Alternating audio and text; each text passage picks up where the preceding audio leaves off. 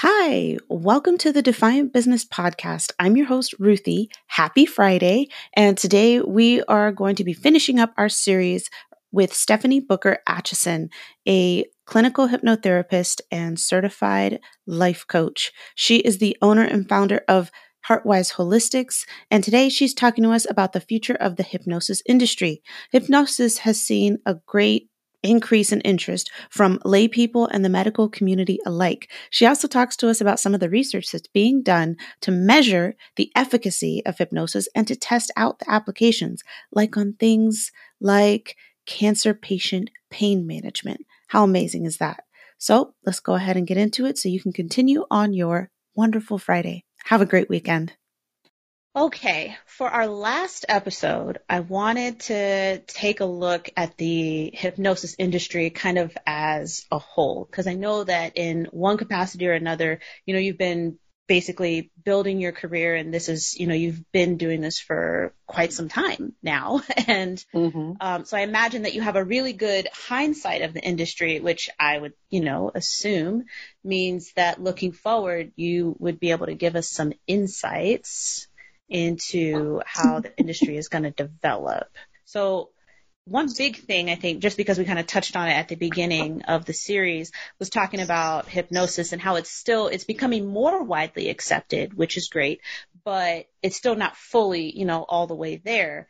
But how has the acceptance of hypnosis changed over the course of your career, whether you were, employed or as an entrepreneur? How has that changed, and how has that impacted you? Well, in the past 10 years alone, you're seeing a growing legitimacy of hypnosis in medical and mental health communities.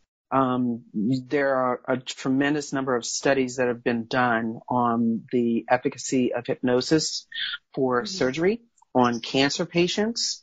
You're seeing a lot of its use or studies on its use with issues, a range of issues, and it doesn't matter if it's through fears and phobias to depression. They're just trying to see if people who take advantage of hypnosis, if there is traditional tracking and research that can be had.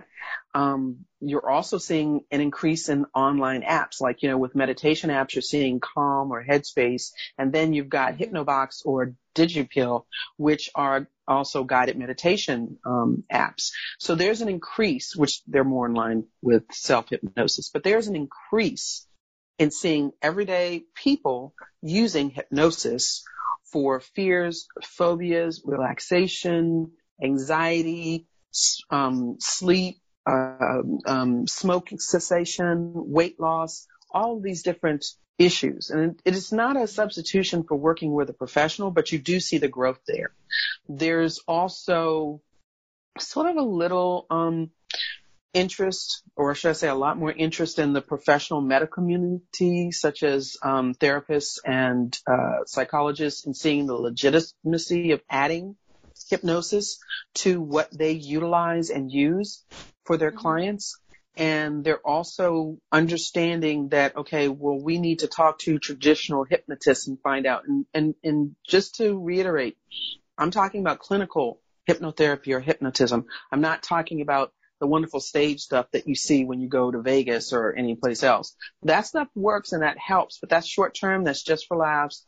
And that has nothing to do with the long-term change that one is interested in when you go in for clinical hypnosis. So for somebody who's looking at hypnosis as a possible solution for any of the, issues that we've discussed during this series, what might they see when they're looking at, somebody who's a traditional hypnotist who says that they can help them versus, somebody who's a clinical hypnotherapist?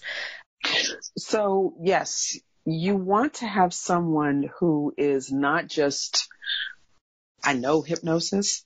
You want someone who is trained as in hypnosis, meaning they can or don't necessarily have to be a licensed medical professional, like a therapist or a psychologist or a psychiatrist, but they also have to have someone who has years in the field. the places where one could go to get trained and certified, we don't have nearly as many of them on the East Coast, right? As when compared with like the West Coast, because you got a lot of your training in Arizona, which I think is considered the West Coast, even though it's not on the coast. So is that still true that, we just don't have as many here on the East Coast, or maybe they're all in New York City or something? I don't know. What do you think? Well, I think people learn the best ways for them. So you'll find a lot of schools online. You'll find them in different states, but they are growing. They are growing on the East Coast. One of the things that I failed to mention and what you're looking for, and this is how I find you can find a school the same way, is if you go to one of the associations. For example, the state that I live in now doesn't require licensing to practice hypnosis. Since that's the case, I personally am certified by 2 different groups because I want... And that state is Maryland. Because I want people to know it's important to me that I've taken the training, that I've sat and been tested, and there are states, or there are different areas or countries even, where you do have to sit. England is one of them. They have professional boards, and you don't necessarily have to be a licensed medical professional to practice hypnosis. But you want to check with one of these associations to see if this person is who they say they are, has the knowledge that they say they do, and can help you get where you want to go. Okay. And I think even though, and just from a marketing standpoint, even though Maryland doesn't require the certification, it's a huge differentiating factor, I think, that you have invested that much into your professional development, because that's a huge flag to me, as somebody, when I look at,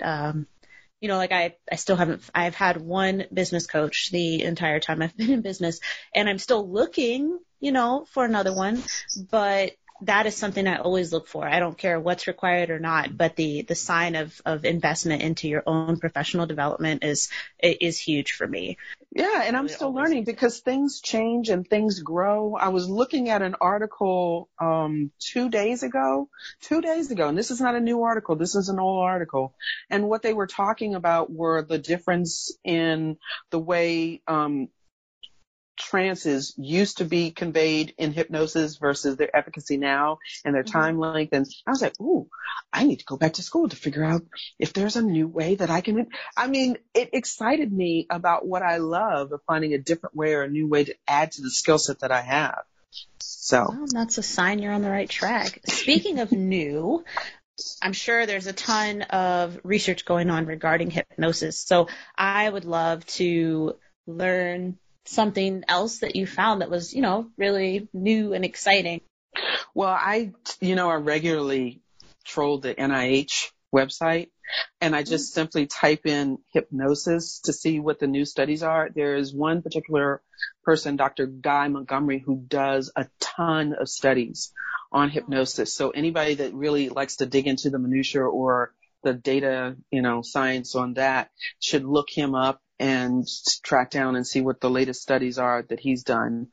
But NIH funding has done a lot of studies on the neurodynamics of hypnosis, on how if it can enhance recall. Because if you remember 10 to 20 years ago, they changed hypnosis being used in legal proceedings because it could create false memories. They want to determine, can hypnosis really be used for recall, or how can it be used for recall? Hypnosis for cancer pain management, because there's some cancers that people cannot get any relief through their pain management with sedatives or narcotics. So I'm always up on trying to see the various ways that hypnosis can be of use to people.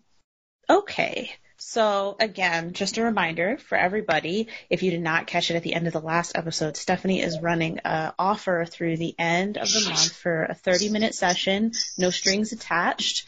And like I said in the last episode, she says no strings attached. She means no strings attached. It's real. I feel like that's important. I feel like that's important with all these webinars, and everybody's like, I actually just had in a Facebook group, somebody was like, 30-minute coaching session for free. I'm like, no, you have 61 connections on your LinkedIn profile. I can't find you on Instagram. Who are you? All right. So Stephanie means it. No crazy long, like she's not pitching you. It's real. She wants to help. So take advantage of that if you feel like you need it. And then I also have a link in the show notes for her guided meditation recording. I cannot wait to do it myself. Oh, and I want you to. Stephanie, I want you to do it. I want you to do it, and I want your feedback on it.